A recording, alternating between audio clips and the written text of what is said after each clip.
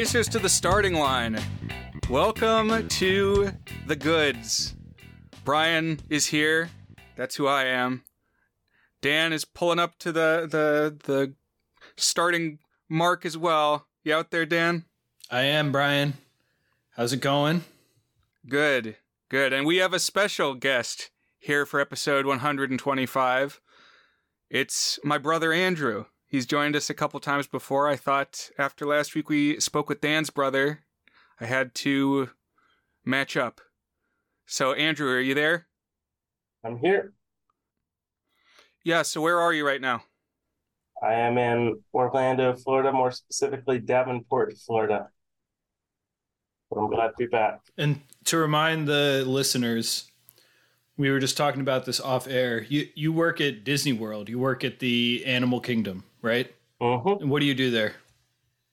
I drive safari trucks. I'm a safari guide on the Harambe Wildlife Reserve. I provide tours to up to roughly 32 every 20 to 25 minutes and show people lots of different kinds of African animals. Nice. When I'm not chasing Aaron Fecter around Orlando. And that's pertinent because the first time Andrew joined us was for episode 20, where we reviewed the documentary about the Rock-afire Explosion, which was the animatronic band that performed at Showbiz Pizza Place and then kind of morphed over the decade into the band at Chuck E. Cheese. So Andrew is a knowledgeable fan of Chuck E. Cheese and other pizza cam lore. Mm-hmm. So last week we watched Red Line, among a couple other anime shorts and features. Those are the things that Will brought to our attention. And Red Line brought another movie to my mind because it was about a galactic race. People go into space to race. And I thought, this is just like Chuck E. Cheese in the Galaxy 5000. You called it a movie that it made you think of, which may be a generous appraisal. It's about an hour long, so longer than a short. Yeah, that's true, yeah. And you're right. It was more connections than I expected here. And so, Andrew, tell us a little bit about what this film is. Well, to the best of my research, it's probably the longest of any of the Chuck E. Cheese medias. Is that fair to say? Probably of what I've seen. Yeah. Produced primarily to be given away as a ticket stand prize, as far as I can tell. Probably shown in restaurants at some point, maybe in various segments, because I can't really see them just popping it on to play in the middle of birthday parties. But yes, it's Chucky and the gang, Munch's Make-Believe Band, all of them. Plus, Charlie Rocket, this child, a customer of the restaurant who needs some money, $50,000 specifically. And he is really scratching his head as to how he's going to get it. That's right. That's our jumping off point. So this came out in 1999, which, just for context, it says fall of 1999. So in spring of 1999, we had Star Wars Episode 1, The Phantom Menace, come out. So I see a little bit of synergy there because, of course, that's got the pod race. 10 years before Red Line in 2009, so they may have cribbed some notes, perhaps. I'm going to go out on a limb and say they did not crib notes. That's just my guess. But yeah, and there's a wise old hermit who's like halfway between Qui-Gon Jinn and Yoda, except he speaks in, I think, an Irish accent, some sort of accent. So I guess we'll get to him, but it's not just the pod racing. There's definitely some Star Wars flavor going on here. Mm-hmm. It's like when feeders cashed in on the popularity of Independence Day, although I think here they're doing it intentionally. Which is what, to say that Feeders was not doing it intentionally? Well, I think they just made an Alien movie that happened to be popular because of Independence Day. Oh, true. True. Yeah, that's why Blockbuster bought it up. So, Andrew, how did you find this movie? Well, going back to, what did you say? It was episode 20? Yes. Yeah. Okay. So, yeah, back in 2012, I went into a bit of a K-hole. I don't know what you would like me to call it. That's acceptable. Just watching as much CEC or Showbiz Pizza. Well, it was Showbiz. What was the company called? Yeah, what? So there was, I think Showbiz was like part of the company name. You would know more, you know? Yeah. Because what it was Chuck E. Cheese's Pizza Time Theater and Showbiz Pizza, and then they like merged. All right. Yeah. Okay. So any of that, whatever I could find, I was watching all of it, consuming as much as I could. Obviously watched Chuck E. Cheese University, the salad make, the pizza make, the game room. Pasquale's Pizza Kitchen. Mm-hmm. All of that. I like how you say that like it's just material that like any normal human would know. Of course, that stuff. It's like, yeah. It's part of the canon, Dan. But eventually I came across a little movie called 0005 Ixalag, something like that. And I was like, what is this? What could this be? And I opened it up, and the description was just more gibberish. But it was a special little film actually called Chuck E. Cheese and the Galaxy 5000. Yeah, I really am a fan of that cryptic upload that is Galaxy 5000 backwards, 0005 Ixalag, and then in the description it's what, the character names all backwards? Mm-hmm. Presumably to avoid copyright detection. They're sly. I think YouTube's a little more sophisticated than that, though. Like I think they have sufficient algorithms to decrypt you put it in backwards, you stump the machine. But I don't think a lot of people are fighting to enforce the copyright on this one. I think that's more relevant, yeah. It's got about 600,000 views, so there's a few people tuning in. That reminded me of something. So this is just a tangent. So I don't go into too many YouTube rabbit holes, but one that I've been poking my head into for about 6 months now is basically Weezer YouTube, specifically Buddy Holly YouTube, where people are doing like a million different riffs on the song Buddy Holly. Well, maybe that's not the right word, because the most famous part of Buddy Holly is this like 9-note riff that's at the end of the bridge. Anyways, you saying 600,000 reminded me of this. There's this one video that it's a few years old at this point, and someone just made like a very basic PowerPoint introduction to the band Weezer. And it's like the kind of thing that you upload to YouTube to like just, that's the way you load it up on the computer at school or something like that. And somehow this got into the Weezer YouTube algorithm. And now it has over 300,000 views and hundreds of comments. But one thing I like about Weezer YouTube is everybody's nice to each other, and they're all like really encouraging. It's like, this was a really informative presentation. Thank you for making it and sharing it with us and stuff. So it's not quite up to the 600,000 of Ixalag 0005 or whatever, but it's got 330,000, I think. So I like that. I was talking a couple episodes back about that Jurassic Park VHS video that I love to watch, where it's just a guy stacking copies and copies and copies of the Jurassic Park tape. And that has 6,000 views, Dan. It's like nothing. Criminal. Ixalag has 100 times more. And so, shall we go to space, gentlemen? Sure.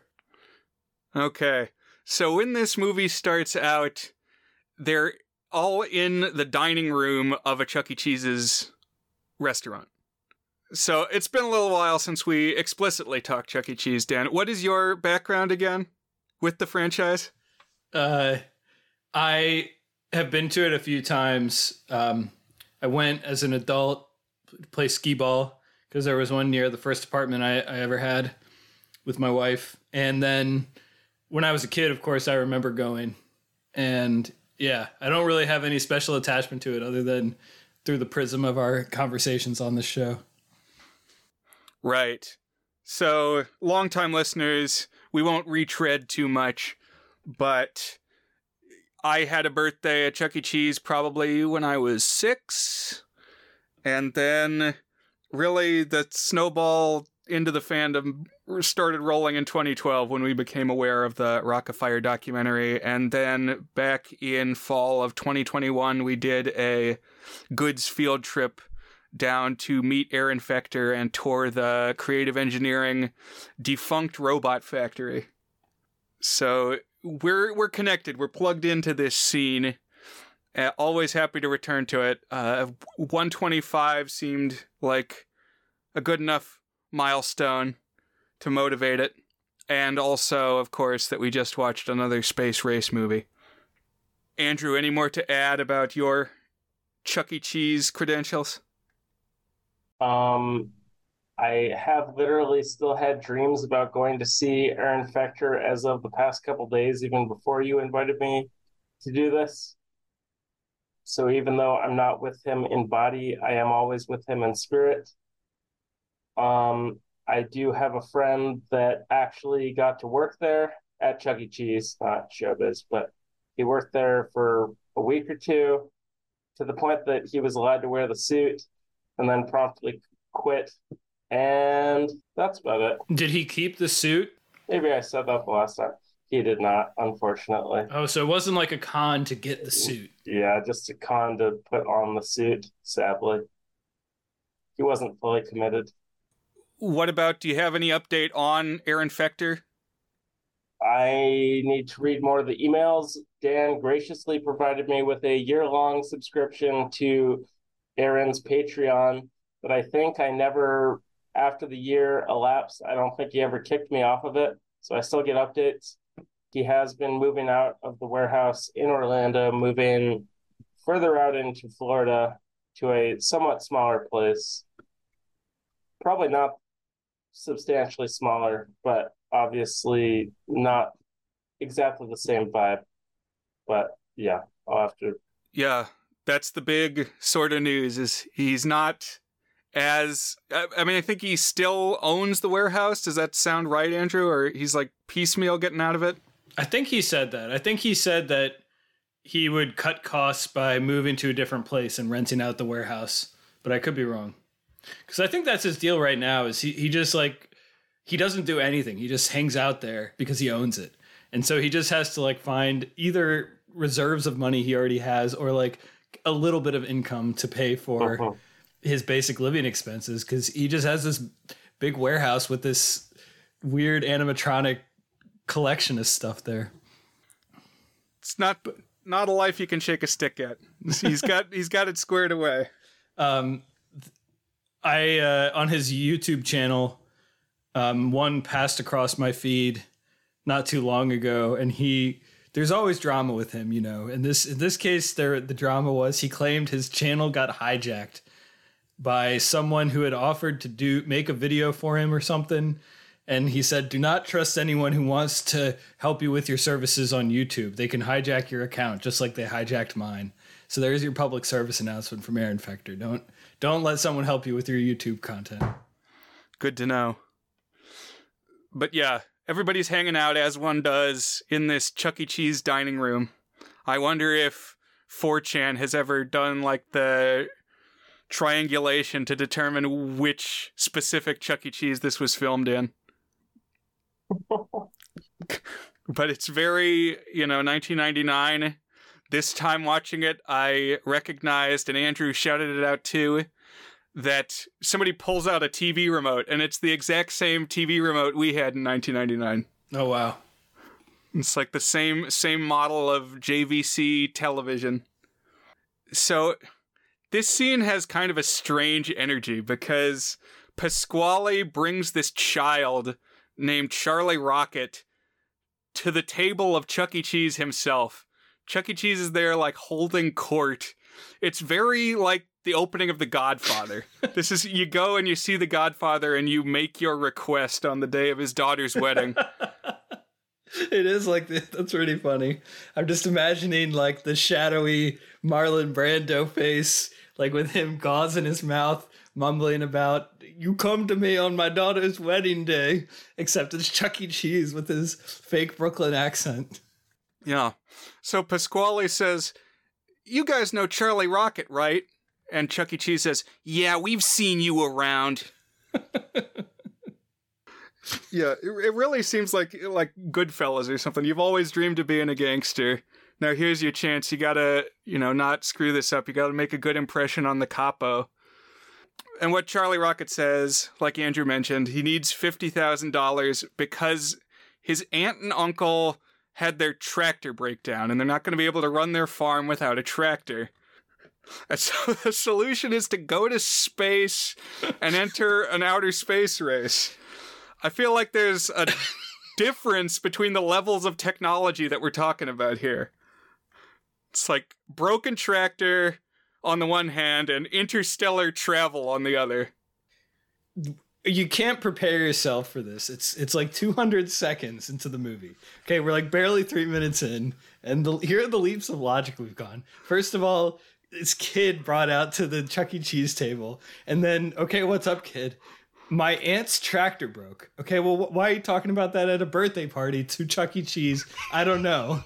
And then, okay, you need $50,000? What kind of repair is this on your tractor? Are you sure you're not like in deep with the mob or something like that? And then immediately, like without, it's like just the most intuitive solution possible. Hey, let's use this Italian chef's teleporter to go to a planet called Orion for a gladiator pod race. Of course, that's exactly the logical solution right now. Yeah. Pasquale is a big wheel in this whole operation. Like, who knew that the Italian stereotype pizza chef had a past life as a pod racer? And he's talking in like the "It's a me, Mario" spicy meatball Italian voice, even though he's clearly just an American actor. And all the characters are in, like, walk-around suits as they would normally be, except Pasquale is a human actor, so... With the big fake mustache, yeah. Yeah, people who have watched a lot of the content will know that typically he has had a suit, too. Like, think of, like, Geppetto or Captain Hook at Disney World, where they're humans, but they still have, like, a cartoon head over their human head. Mm. But here you can see his face. He's a face character. He's kind of like Tom Bombadil or something, except he's got like these, I don't know, this multi-dimensional existence of some sort. Yeah, especially in this one. He seems to like be more and know more than he's letting on. So, yeah, Pasquale is Tom Bombadil is not too far of a reach. So, yeah, Pasquale takes him like into the next room. Well, okay. Not right away, because they got to sing a song, because this is a musical. And so there's like a rinky-dink piano music that starts up, and Chucky does this song and dance called "The Galaxy's for You and Me." And everybody in the restaurant gets up and starts dancing around. And I wanted to just open the door to say, shout out anytime you see an actor who's like really into it, and just, let's give these actors their due, because who knows if they were ever in another project. Yeah. But there's this guy with like a ponytail, like hair way pulled back, dancing in this Chuck E. Cheese dining room during The Galaxy for You and Me. And I wanted to acknowledge him and his ponytail. But then Pasquale brings them to his awesome adventure machine, which is this teleporter that's going to take them to the planet they got to be at. I feel like if you have an adventure machine, you shouldn't have to tell people that it's awesome.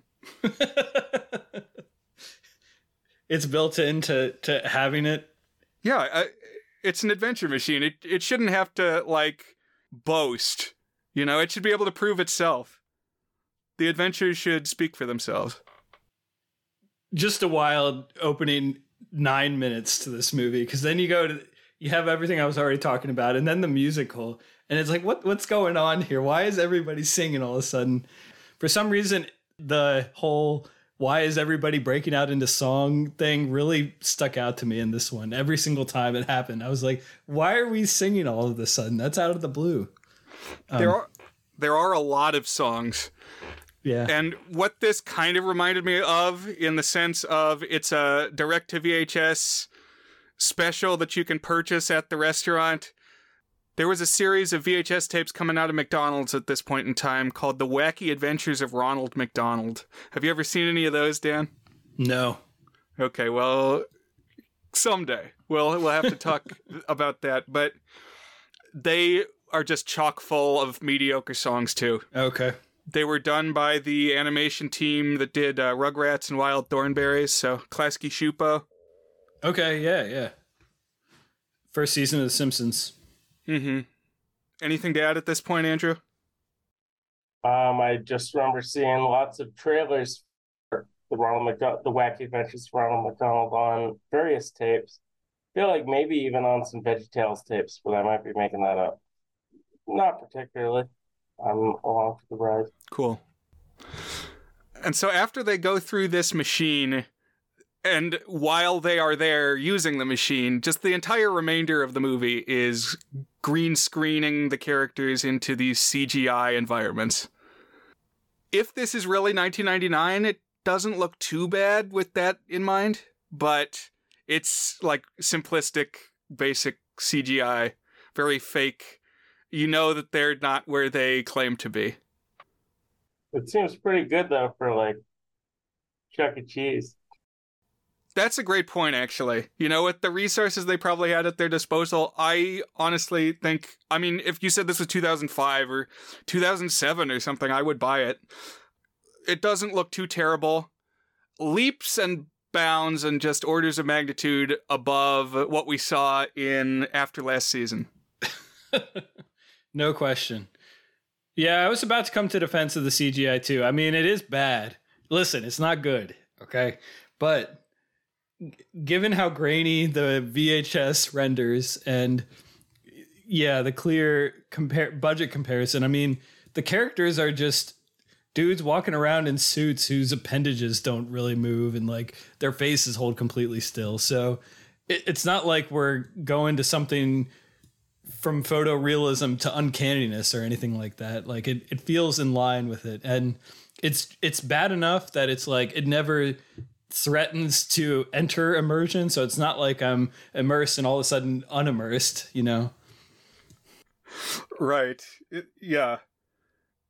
You don't have to worry about your disbelief because it was never suspended. Exactly. The favorites to win this Galaxy 5000 are these two bodybuilder guys named Peter and Ivan, and they are clear knockoffs of Hans and Franz from SNL, which was probably an outdated reference even in 1999. Like, they were like early 90s characters who were, of course, mocking Arnold Schwarzenegger. Oh, interesting. I did not know that SNL duo. I mean, they just look like Germans out of a bondage club, so I don't know. Yeah, they were filming Kick Heart, and then they came and they did this. No, Hans and Franz, this is the whole shtick. They're like, pump iron! Were you familiar with Hans and Franz, Andrew? Not exactly. I do have some information on Ivan, a very slight amount of information. But oh, really? What do you got? Well, I mean, I don't know if we're going to go more like outside of the story after this, just like the production and everything. So I don't want to get ahead of myself. Okay, so you'd rather do that after we get through the plot? Sure. Okay. Yeah. Fair enough. But Hans and Franz, when I saw them last, I think, was when we went to Disney World in 2004 and we saw Cranium Command, which was a show that they would do at Epcot, which was discontinued when the Body Wars Pavilion closed, which was like not too long after 2004. And so the things in there had been around longer than that, like since the 90s. And there was this attraction, Pete Docter was involved with it, and it is about pilots inside somebody's brain and like working to regulate the different body systems from this Cranium Command control room. So very clearly like the forerunner to Inside Out. But anyway, this show had like a bunch of 90s celebrities in it. And so there was like an appearance by Ernest and a few others. But Hans and Franz were in there. The most famous people of the 90s. Ernest and Hans and Franz. But Peter and Ivan here in this movie, they go by Team X. And they're like favorites to win because they consistently win. Because they can travel at a speed called Vega 2. And who knows what that means? What is a Vega? Is it a unit of some sort? I don't know. It's like Mach 2, but Vega 2. Yeah. So I guess this is like space speed. Way faster than Mach, maybe. And there's controversy over how they are able to travel Vega 2. And they're cagey about it. They're not going to give away what's their secret weapon that lets them go that fast. This movie is weirdly horny. Yes. I don't know when the best time to say that is, but after we introduce Ivan seems like the right moment. So Helen Henny, let's talk about the party of Chuck E. Cheese regulars. So Andrew, you want to just run us through the key quad of Chuck E. Cheese friends? Alrighty, I can do that. I mean, you started off with Helen. Yeah. She's the thickie. She's potentially Chucky's slam piece, but we'll get into that later. There's Jasper T. Jowls. He's the southern guy. He's a dog. Very, like, particularly hard southern accent on this movie. Like, he sounds like, I don't even know. Just very, very heavy southern accent. And then there's Munch, who's not a grape. He's something different altogether. He's just a monster. Yeah, he's the Grimace. Yeah, I was going to say. Yeah. Serious Grimace energy. What's the dog's name again? The one with the southern accent? Yeah. Jasper T. Jowls. His main thing seems to be that he smells bad. Like, that was the character definition going into this movie. It comes up like 4 times that he smells bad. I thought he was saying that Munch smells bad. Oh, was it? Okay, gotcha.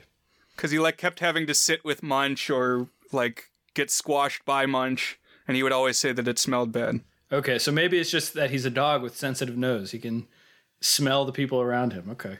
There you go.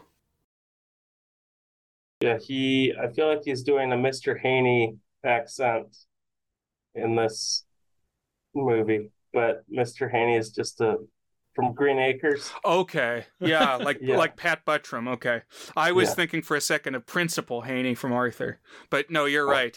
I can picture Pat Buttram. And then there's Pasquale, of course. We talked a little bit about him. Yeah. But yeah, Helen, the sole female character, is into Chucky, who is like oblivious, I guess. It does seem like he flirts with her when he gets his racing duds. He's like, hey, look at my racing duds. But other than that, he seems oblivious, I guess. But yeah, then there's the part when she's laying atop of him and he's like, can you move? And she's like, I guess. Yeah, they linger there in the anime meet cute. Oh, they fell on each other. And then, of course, as soon as Peter and Ivan arrive, they're flirting with the chicken woman. Yeah, they immediately want to have sex with the chicken for unclear reasons. I guess she's attractive to them. I mean, it's outer space. Who knows what the rules are? That's a good point. You're used to other life forms. Yeah, we can't... Making it work for you. We can't judge. We don't know the standard.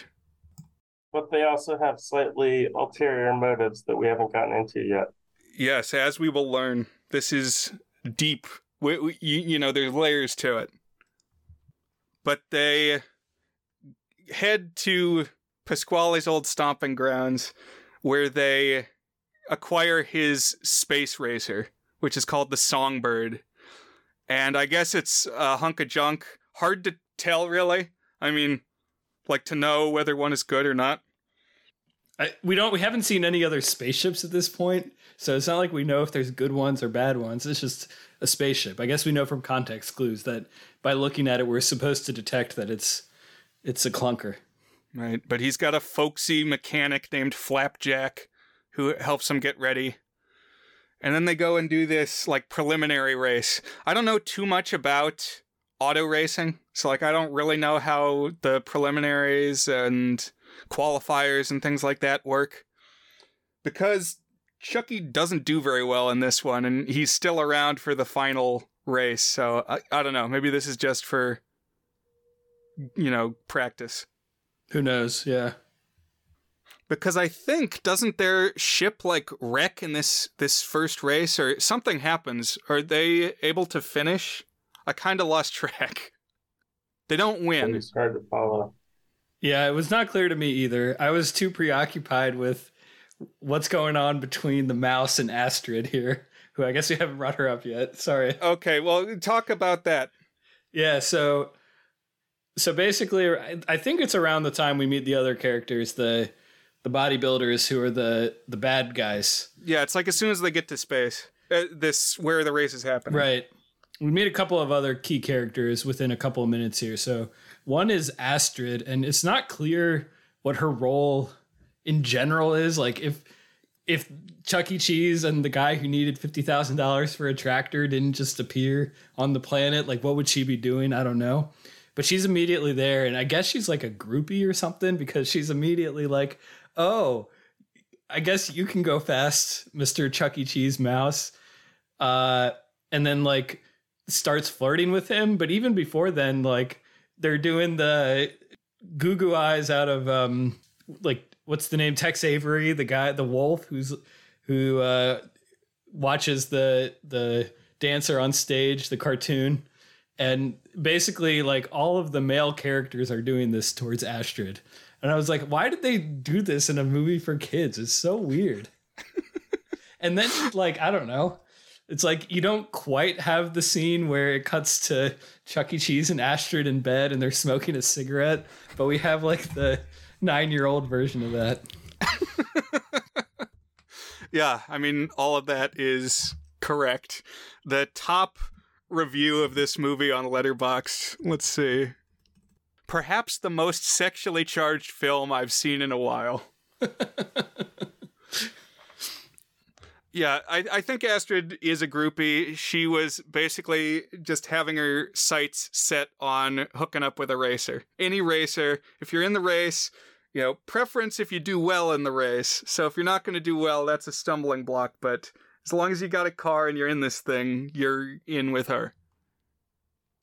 And Helen Henny is not down with this. This frustrates her.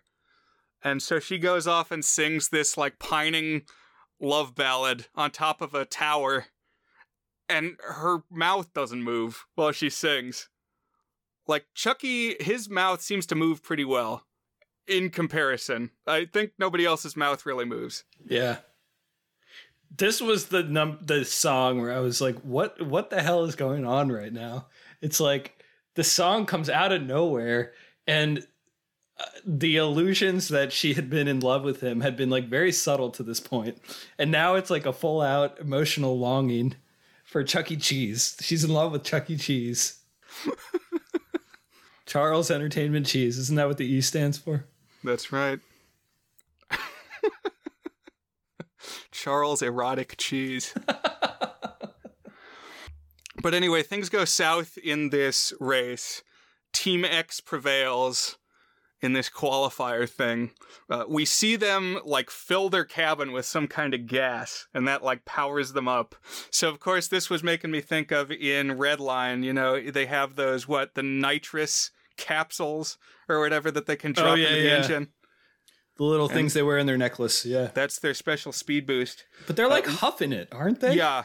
What's up with that? That's weird, because how, like, all the terminology that they use and like the way that they're secretive about what they're doing is that this is like steroids that they're doing. But how do you use steroids in a car race? Like, your body doesn't need to go faster. Your car needs to go faster. But actually, by the end of the movie, I thought they did a good job explaining this. I didn't catch that, but let's hear your explanation when we get there. Okay, because when Chucky attempts to go Vega 2, he like passes out. Like he can't, his senses don't process fast enough. And so when you huff the secret gas, it like accelerates your ability to process things. And so they're able to like manipulate the controls and stay conscious even at that high speed. Okay. So I thought they at least addressed it. You know, whether you want to buy that or not is up to you, but there's a reasonable headcanon for it. Right. And so yeah, after they lose this middle of the movie race, they're like, all the characters are soul searching. Helen Henny goes off with Peter and Ivan, so she's with them now, and Astrid is with Chuck E. Cheese. And they're hanging out, like, in their own lairs. Chucky and Astrid are at this, like, 50s soda shop, and Helen is with Peter and Ivan at their evil villain, like, castle, where she meets their boss, whose name is Dr. Zoom. When Dr. Zoom came on screen, I got that weird tingle in the back of my head. I was like, uh-oh. A character is now about to enter my lexicon, like to use in life. This is someone I'm going to remember right here. I made some notes, and I typed Dr. Zoom in capital letters. I didn't have any reason why, but I knew that this was going to be someone who's going to stick with me. Well, I'm glad, because I thought essentially that same thing. He's got a great outfit. He's just got like this Mark Twain suit and like a Panama hat and a cane. He's almost like Hammond, who runs Jurassic Park. Oh, interesting. When I saw him, I was like, he's going to talk in an outrageous accent. And then he goes, I don't even know what his line is. He's like, hello, I'm Dr. Zoom. And he just says it in like a very straightforward voice. With all the crazy voices that we've seen so far in the movie. But the Team X lets slip that their secret is they have this stuff called Zoom gas made by Dr. Zoom. And Zoom gas will make you go fast, as it says in the song. Of course we get a song. This is my favorite song in the film. Oh, you like the Zoom gas one? Well, how could it not be? Zoom gas, it's one of a kind. Zoom gas, and soon you will find. Zoom gas, you'll leave the others behind. Good stuff. Yeah. There's one element of this whole reveal that baffled me here. So here's what happens. So we see Helen Henny. She goes up to the two German guys, and she says, wow, you guys are good racers. And they say, yeah. And then she says, do you have a secret? First of all, like a very weird way to frame this inquiry. Do you have a secret? And then they say, why, yes, we do. And let us tell you about it right now. And then they tell her about it. Zoom gas, whatever. And then immediately they're like, well, now we have to kill you because you know our secret. But I was like, wouldn't it have been much easier to just say, no, there is no secret? I don't know. Well, there's a couple pieces to this. Yeah, there's layers, I know. Because during the song, they also say that somehow Zoom gas is made from extract of chicken. So... And juice is involved. I guess the extract comes out as juice, but then somehow they get a gas from the liquid. Who knows? Like we don't purified. They're gonna stick the chicken in the purifier type. Is that what extract of chicken means?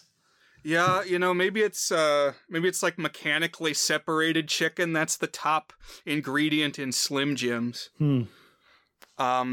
Yeah, there's probably some kind of distillation process. I'm wondering how they go from the liquid to the gas. We don't see it happen because she's able to escape. And she briefly is like locked into a prison, which has like a bunch of real life chickens walking around. And I was like, why would you immediately think she's a chicken that has the same chemical properties? She doesn't look anything like these other chickens. Also, you can just breed those other chickens. Why do you need to elaborately seduce this one chicken to get her juices, her extracts? Andrew, do you have any additional insight into the chicken extract process? I mean, her last name is Henny. That's true. She's a big old female hen. So, like, she's got something going on. I can see why they would want her. Oh, yeah. Maybe it's like a genetic engineering thing. They need what makes this one hen so big. Yeah. Yeah, Dr. Zoom even has like a little soliloquy where he says, she'll make a whole gallon of extract. But yeah, she's able to get out of this cage and clonk Dr. Zoom on the head. I want to say that my favorite line in this whole movie, when they tell Helen Henny that they can't let the secret get out, he says, loose lips sink ships. And she says, but I don't have lips. And he says, well, loose beaks cause leaks. Oh, which sink ships. He was ready. It's a brilliant line. Like, I hope the screenwriter at least moved on to bigger and better things. But eventually, everybody kind of comes back together. I guess in the midst of this soul-searching, middle nadir part of the arc, Chucky is out in the wilderness on this planet. And he runs into a guy who looks exactly like Pasquale, but is apparently not Pasquale, because he has a caricatured Scottish accent instead of an Italian accent. And he's got a big wig, like a caveman, wild man wig. And he says he's the hermit who's going to help Chucky train to be ready for the next race. And this was my second favorite line of the film, because he says, hermits are known across the galaxy for being able to help you reach your potential. That's what separates us from bums. So yeah, a bit of Star Wars here in the mix too. And of course this triggers a training montage. Did you have any thoughts on this song? Or this process of getting ready? What was going on? So one is Chucky has to run on like a hamster wheel, which makes sense because he's like a big mouse man. That's right. And then it's like he's got to jump from platform to platform like it's a Mario game or something. Right, and he has to do whack-a-mole because he lives at an arcade. So it's like all, things that come naturally to him. And then, of course, he's waxing a car like Karate Kid, and he's like, why am I doing this? And Pasquale / not Pasquale says, I needed my car waxed. Playing on the tropes here. Right. Very meta cinematic, very aware. But the time rolls around for the big race, and everybody is in it. Reunited. Helen got away from her captors and let Team Chuck know that they're cheating. They got this Zoom gas.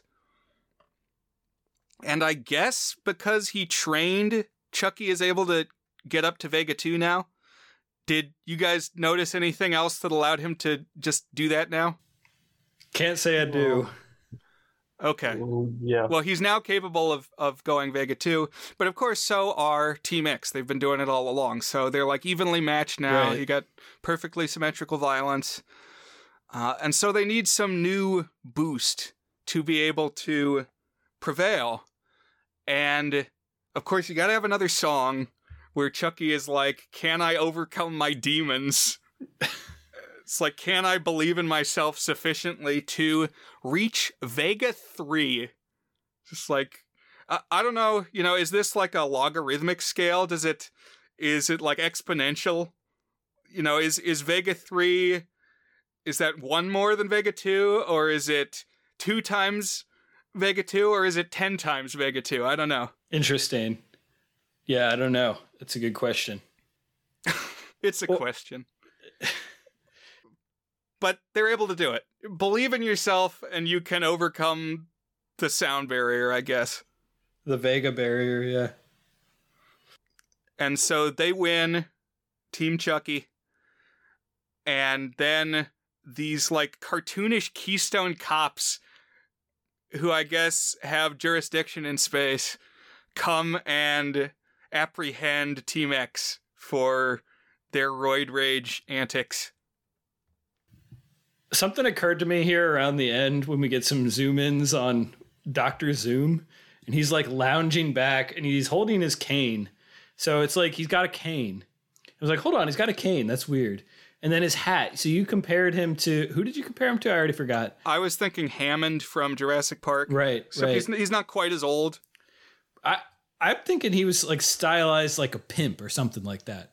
So does he have some sort of side business going on that's unrelated to Zoom gas? I don't know. Oh, wow. Now, I like that idea that there's this, he's stirring a lot of seedy intergalactic pots. So, yeah, there's some chicken trafficking going on. Right, like the mafia, what do? Well, they distribute drugs. Okay, so we've got something Huffing here. They rig sports. Okay, we're doing that here. And then inevitably they get into prostitution too. So I think that's like the third prong of his criminal enterprise for Dr. Zoom. Wow, you're blowing this whole thing open. I think, yeah, you're right. The subtext is there. But now our good guys have triumphed. And our bad guys have been captured. They've been comeuppanced. And so everybody has a brief little dance party. It's just like balloons fall from the ceiling and they break into one more song. And then, like, before that song is even over, the credits start rolling and another song starts. And this was like, at least to me, seemed like a totally different musical flavor than the others. It's like a country single with religious tones because it's called Help From Above. It's like, get by with help from above. Did you have any thoughts on this? I like this one. It's kind of like a hoedown number, but they're all cheering. And I was wondering if the help, is it Hope From Above or Help From Above? On the Wikipedia article, it calls it A Little Help From Above by Ashley C. Katz and Brett Klein. Oh, so maybe I'm getting it mixed up with We Did It, which is the celebration song. Mm-hmm. I don't know. I did like that it ended with a rousing musical celebration. It's like at a Chuck E. Cheese, you blast music or you sing happy birthday to the kid at like the apotheosis of the birthday party. It's like music is the way that you celebrate. My fan theory about what's going on here is that Tyler, is that his name, Tyler? I already forgot. Charlie. Yeah, Charlie Rocket. In 1999, he got invited to a birthday party of his friends, okay? So he went to go see Star Wars Episode 1, and then after that, they got dinner and they hung out at a Chuck E. Cheese where he got to see the animals and play some of the games, but the pizza gave him food poisoning while he was there. So he went home and he like got a really bad fever and fell asleep and was like in this horrible like mental delusional fever dream state. And like everything about being 10 from like your very first prepubescent urges blending with like the Star Wars influences that are on your brain and the Chuck E. Cheese stuff in your brain merging into like one bizarre fever dream. That's what I think is going on. I don't know where the tractor came into all this, but that's my headcanon, my theory on this one. I like it. I am still noodling on your very astute comment that why is Chuck E. Cheese the person you would go to if you need $50,000? But I guess it worked out in the end, right? Oh, yeah. And by the way, we haven't said it, but like Charlie's just hanging out this whole time. He's just chilling with the gang. Yeah, he does nothing. I mean, I guess he asked for the money, and so then they go and get it for him. So he's not very much of a character. He's more of like an inciting incident. What is he doing when the mouse is making out with a groupie? That's what I want to know. Is he in the same room? Yeah, unclear. Yeah, we never see the aunt and uncle. We don't see him get home and buy the tractor. They never leave space. They just win the race and then the credits roll. It's kind of like in Titanic. You know, you realize over the course of the 3 hours that you don't care as much about Bill Paxton anymore. I was more invested in the tractor than ever. I was like, they're going to these lengths to get this tractor. I need to know, what kind of crops are we going to get out of this? We got to wait for Galaxy 5001, I guess. Maybe it's part of the Chuck E. Cheese ingredient syndicate. It's like the farmers actually like plow the grain that goes into the pizza dough or something. Oh, so really it's not completely unselfish. It's right. Chucky needs them to keep his enterprise going. We're back into the Godfather territory.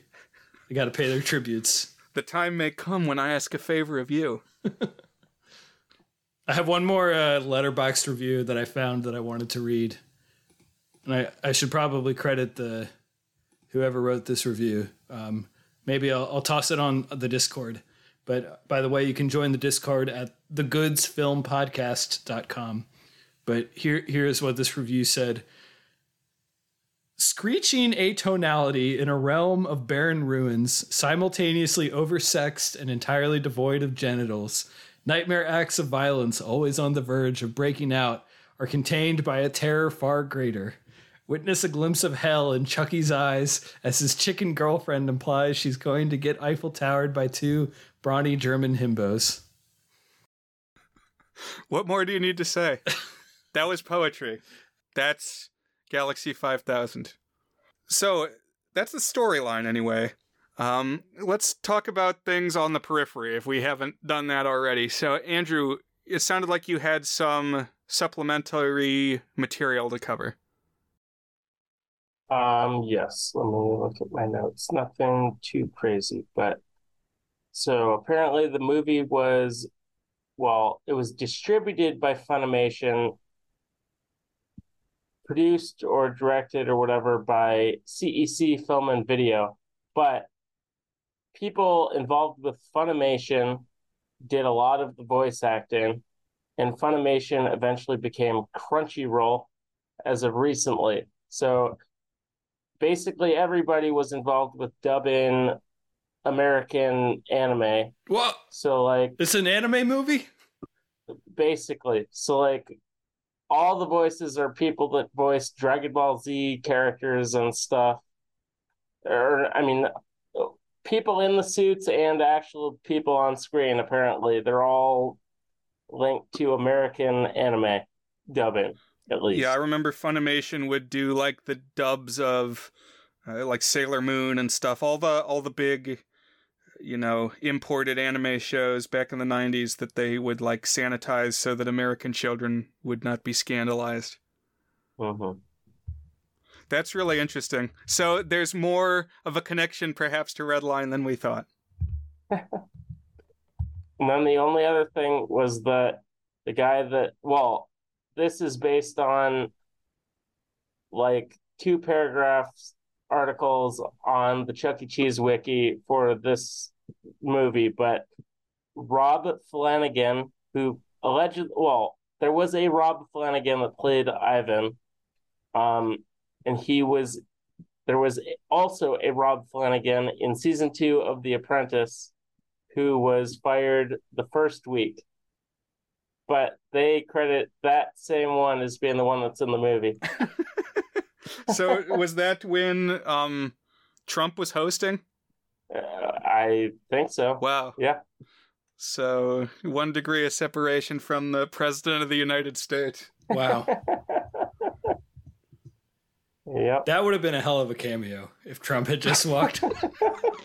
What if Dr. Zoom had been Donald Trump? He wasn't? That would have been it would have been good. I would have watched. I like the guy they had for Dr. Zoom, but yes. So, And you said you looked up, I guess, a few of the names in the credits, right? yeah, I looked up Galen Biya, who played Charlie Rocket. I found a couple Facebook accounts. The first one that pops up looks most like him, and his is the most locked down of any Facebook account I've ever seen. You can't even, like, most private Facebook accounts, you click on the profile picture, it enlarges, but you can't see comments, you can't see likes, nothing like that. You can't go past that one. His, you can't even open it. It just says this account is locked or something like that. Wow. You can't look at the picture. Very weird. So there must be other people out there like me or something that would have led him to do that. The people need to know what Charlie Rocket is up to. It's in the public interest. I want a reunion film. Get the whole cast back together. Oh man, we're coming up on like the 25th anniversary in Dr. Zoom might be dead for all we know. 2024. So one more thing about Dr. Zoom that I love is after he has sung the Zoom Gas song, like the next time we see him, he's just shuffling around his lair. Like I read it as maybe he was drunk or something, but he's like staggering around going, Zoom Gas, make you go fast. Zoom Gas. He's just like muttering snippets of the song to himself, and Helen sneaks up and hits him with a frying pan. But I like the idea that he just walks around his building all day, like muttering his Zoom Gas song. His song to himself. Yeah. Maybe he wrote the song. It was like to sell his product. It's like a jingle. No. The jingle that reveals all your trade secrets. Yeah. So do we have other things we want to say about this hour-long film? Comparisons, perhaps, to Redline? I don't think I have anything else, unfortunately. I mean, do you think it was... Did you see any connections with what we watched last week? Oh, absolutely. I mean, so first of all, it's a space race movie with wacky characters competing against each other. So immediately you're like 3/4 of the way there to be in the same movie, like being a remake, basically. And then you have first the preliminary race that goes bad, but then you kind of have to squeak it out at the end. And instead of like the two princesses, and what's the name of the robot guy who ends up being the main competitor in Redline? Machine Head. You have these German guys, and no funky boys in this one. No biological weapon conspiracies, at least on the surface. I mean, you can maybe say that that's what Dr. Zoom's Zoom Gas is, but it's not clear. But it does have like that element of corruption. Like there's this kind of organized crime going on, potentially. Yeah. I mean, it goes maybe without saying, but this one looks like ass compared to Redline. So, and then it's knockoff pod racing, just like Redline. Yeah, that's all right.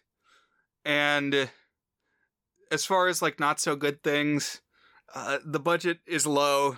The production values are low throughout. Although, I mean, you got to bear in mind, CGI in 1999, honestly, it doesn't look too bad.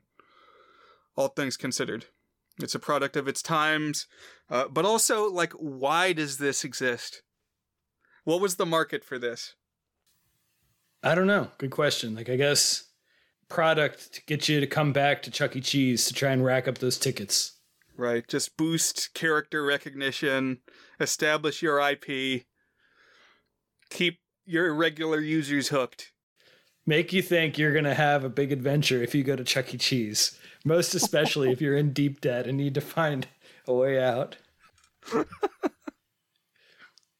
I looked up the actor who plays Dr. Zoom on IMDb, by the way. His name is Jackson Kane, which is an awesome name. Yeah. And this is the bio. This is the complete bio. Jackson Kane is known for Chuck E. Cheese and the Galaxy 5000. There we go. That's our bio of Jackson Cage. Yeah. Anytime I watch a project like this, a direct-to-video thing, I wonder what else the person did. And sometimes IMDb has more, sometimes not. It's like a couple days out of their life, maybe they helped out with this thing, and it's like a weird kind of almost immortality. It's just an ephemeral existence that continues beyond your corporeal form. Mm-hmm. So are we ready to rate? I am. Yeah, not a very long episode, but not a very long film. Mercifully, perhaps.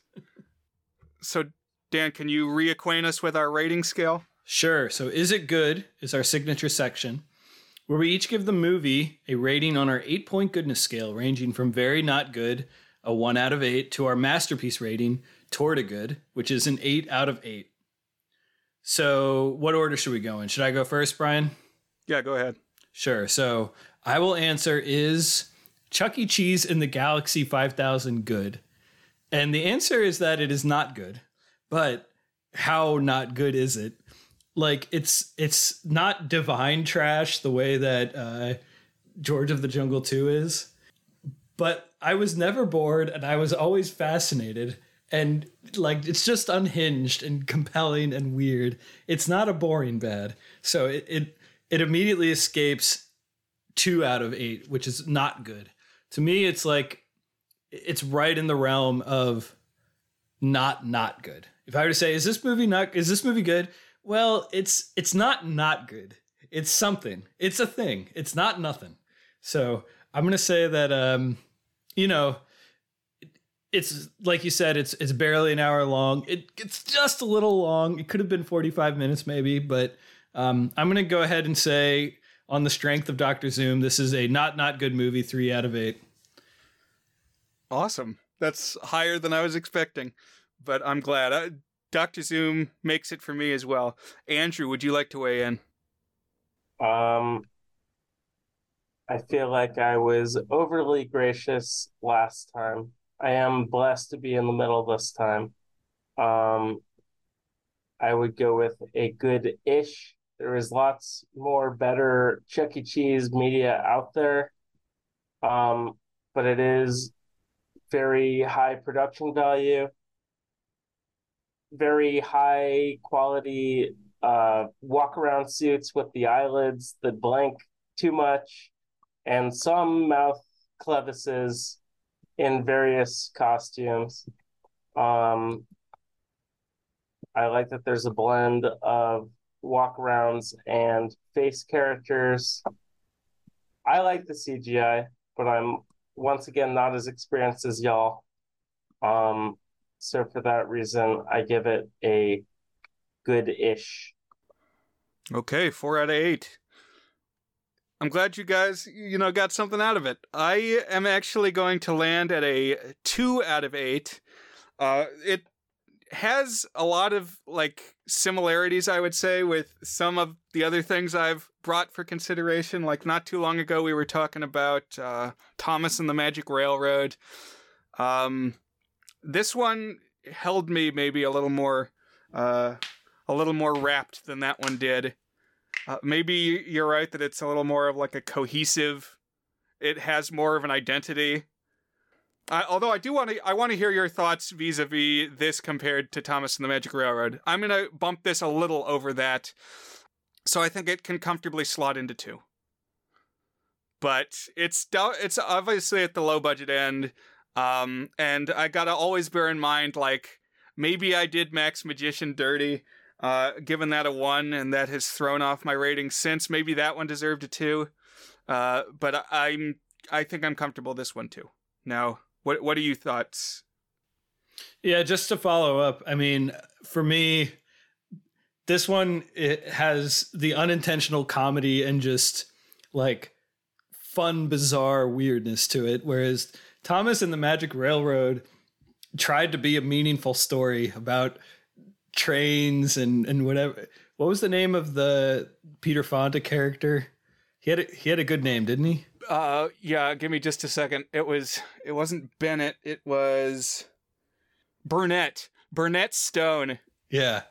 It's like, I don't give a crap about Burnett Stone, but if you're showing me like two weirdo German dudes who are also pod racers trying to seduce a chicken, okay, I'm at least like, if that's the main point of the film, you at least have me on a little bit of a hook. It's like got the unintentional trash comedy joy factor in there, and it's also just 60 minutes, so not quite as iconic as its potty time in that regard, but it's just a tier below.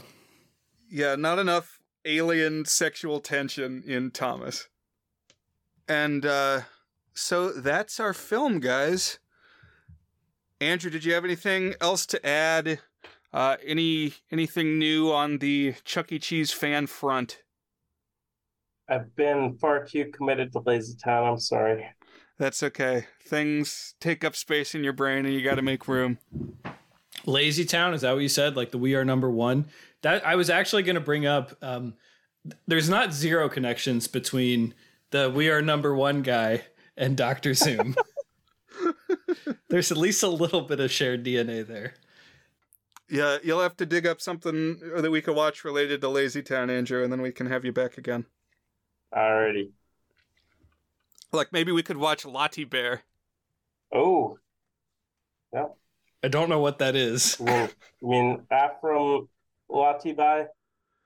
Something like that. Yeah, well, there were a couple of them, right? You know more about it than I do, but the Lottie Bears were the original Icelandic stage shows, which served as a proof of concept that he then pitched to Nickelodeon. So they're in Icelandic, they're not in English, but they're available online.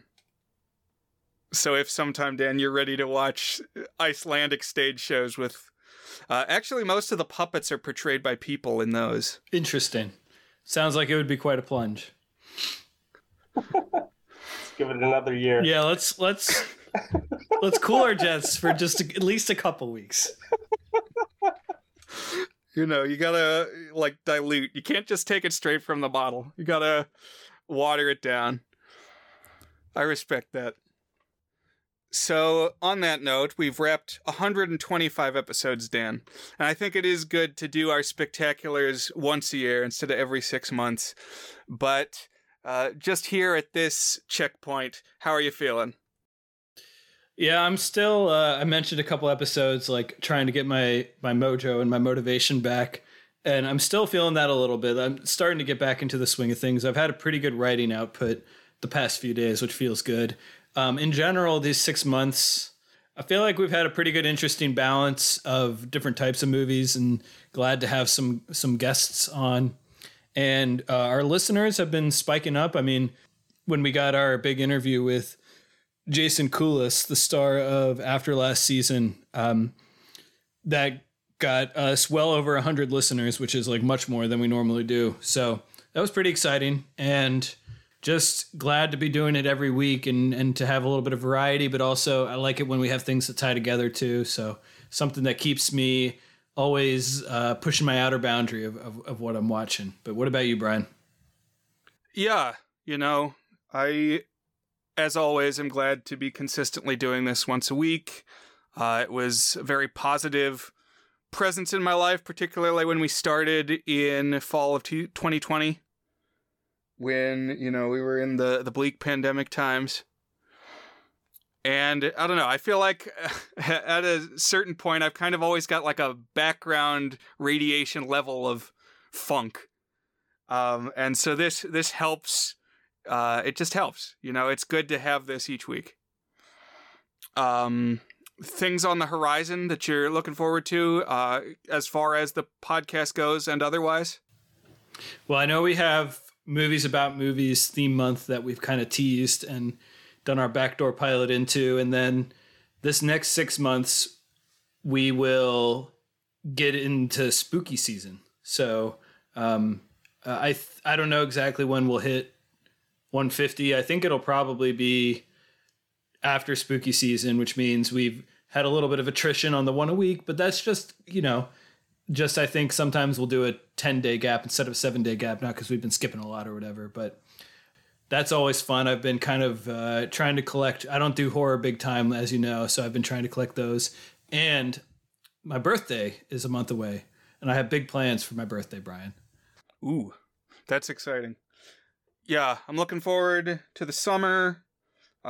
Just yesterday, I wrapped out the semester that I've been doing, so got to be, doing some work. But also, we'll have this theme month coming up with the movies about making movies. Got some good picks for that. Of course, I got a big backlog for spooky season ideas. So stay tuned, listeners. What about you, Andrew? How have your last 6 months been, and what do you think in the next 6 months will look like? Well, my past 6 to 12 months have been not too different all throughout. It's been lots of drive-in safaris. The hours have been going up lately, getting back to 11-hour shifts 5 days a week, which is good for considering I don't make all that much money. It's been good. But as I said, I do get to transfer technically once a year within the company. So I could go to pretty much wherever I want to. And so I haven't thought too much about that yet because I haven't hit that yet. But I've got the world before me, the most magical world on earth. That's pretty awesome. I assume you've been pretty tuned into the whole political drama around your neck of the woods. Uh-huh. Yeah. Yeah, sort of. It sounds like nothing's really going to change, which is what I figured kind of from the start. But yes, most certainly. And you still haven't run into Kay Panabaker at Animal Kingdom, right? I have not, and I don't know how. Because I've seen the vets that are on the Magic of Disney's Animal Kingdom, the show on Disney Plus. I don't think she's in that at any point. I haven't watched the whole second season, but I have not laid eyes on her. Interesting. But I know people that have apparently met her. So soon. I'll let you know when I do. Cool. Listeners will recall, perhaps, that something like 2 years ago we watched Read It and Weep, right, Brian? That's correct. And it stars two sisters, and one of those sisters had a bad experience in Hollywood and just bailed on Hollywood and became a zoo vet and works at Disney World, which we discovered and our minds were kind of blown by when we were researching that movie. And now Andrew works there. And the other one was in Sky High, which was later, right? I think so, yeah. She kept acting. All right.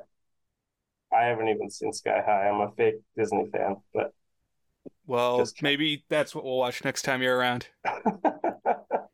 Keep generating ideas and we'll check out something.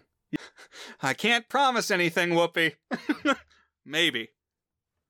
Maybe. Yeah. That's a classic Pee-wee's Christmas special reference. Oh, nice. I might be able to squeeze you in 2 years from now.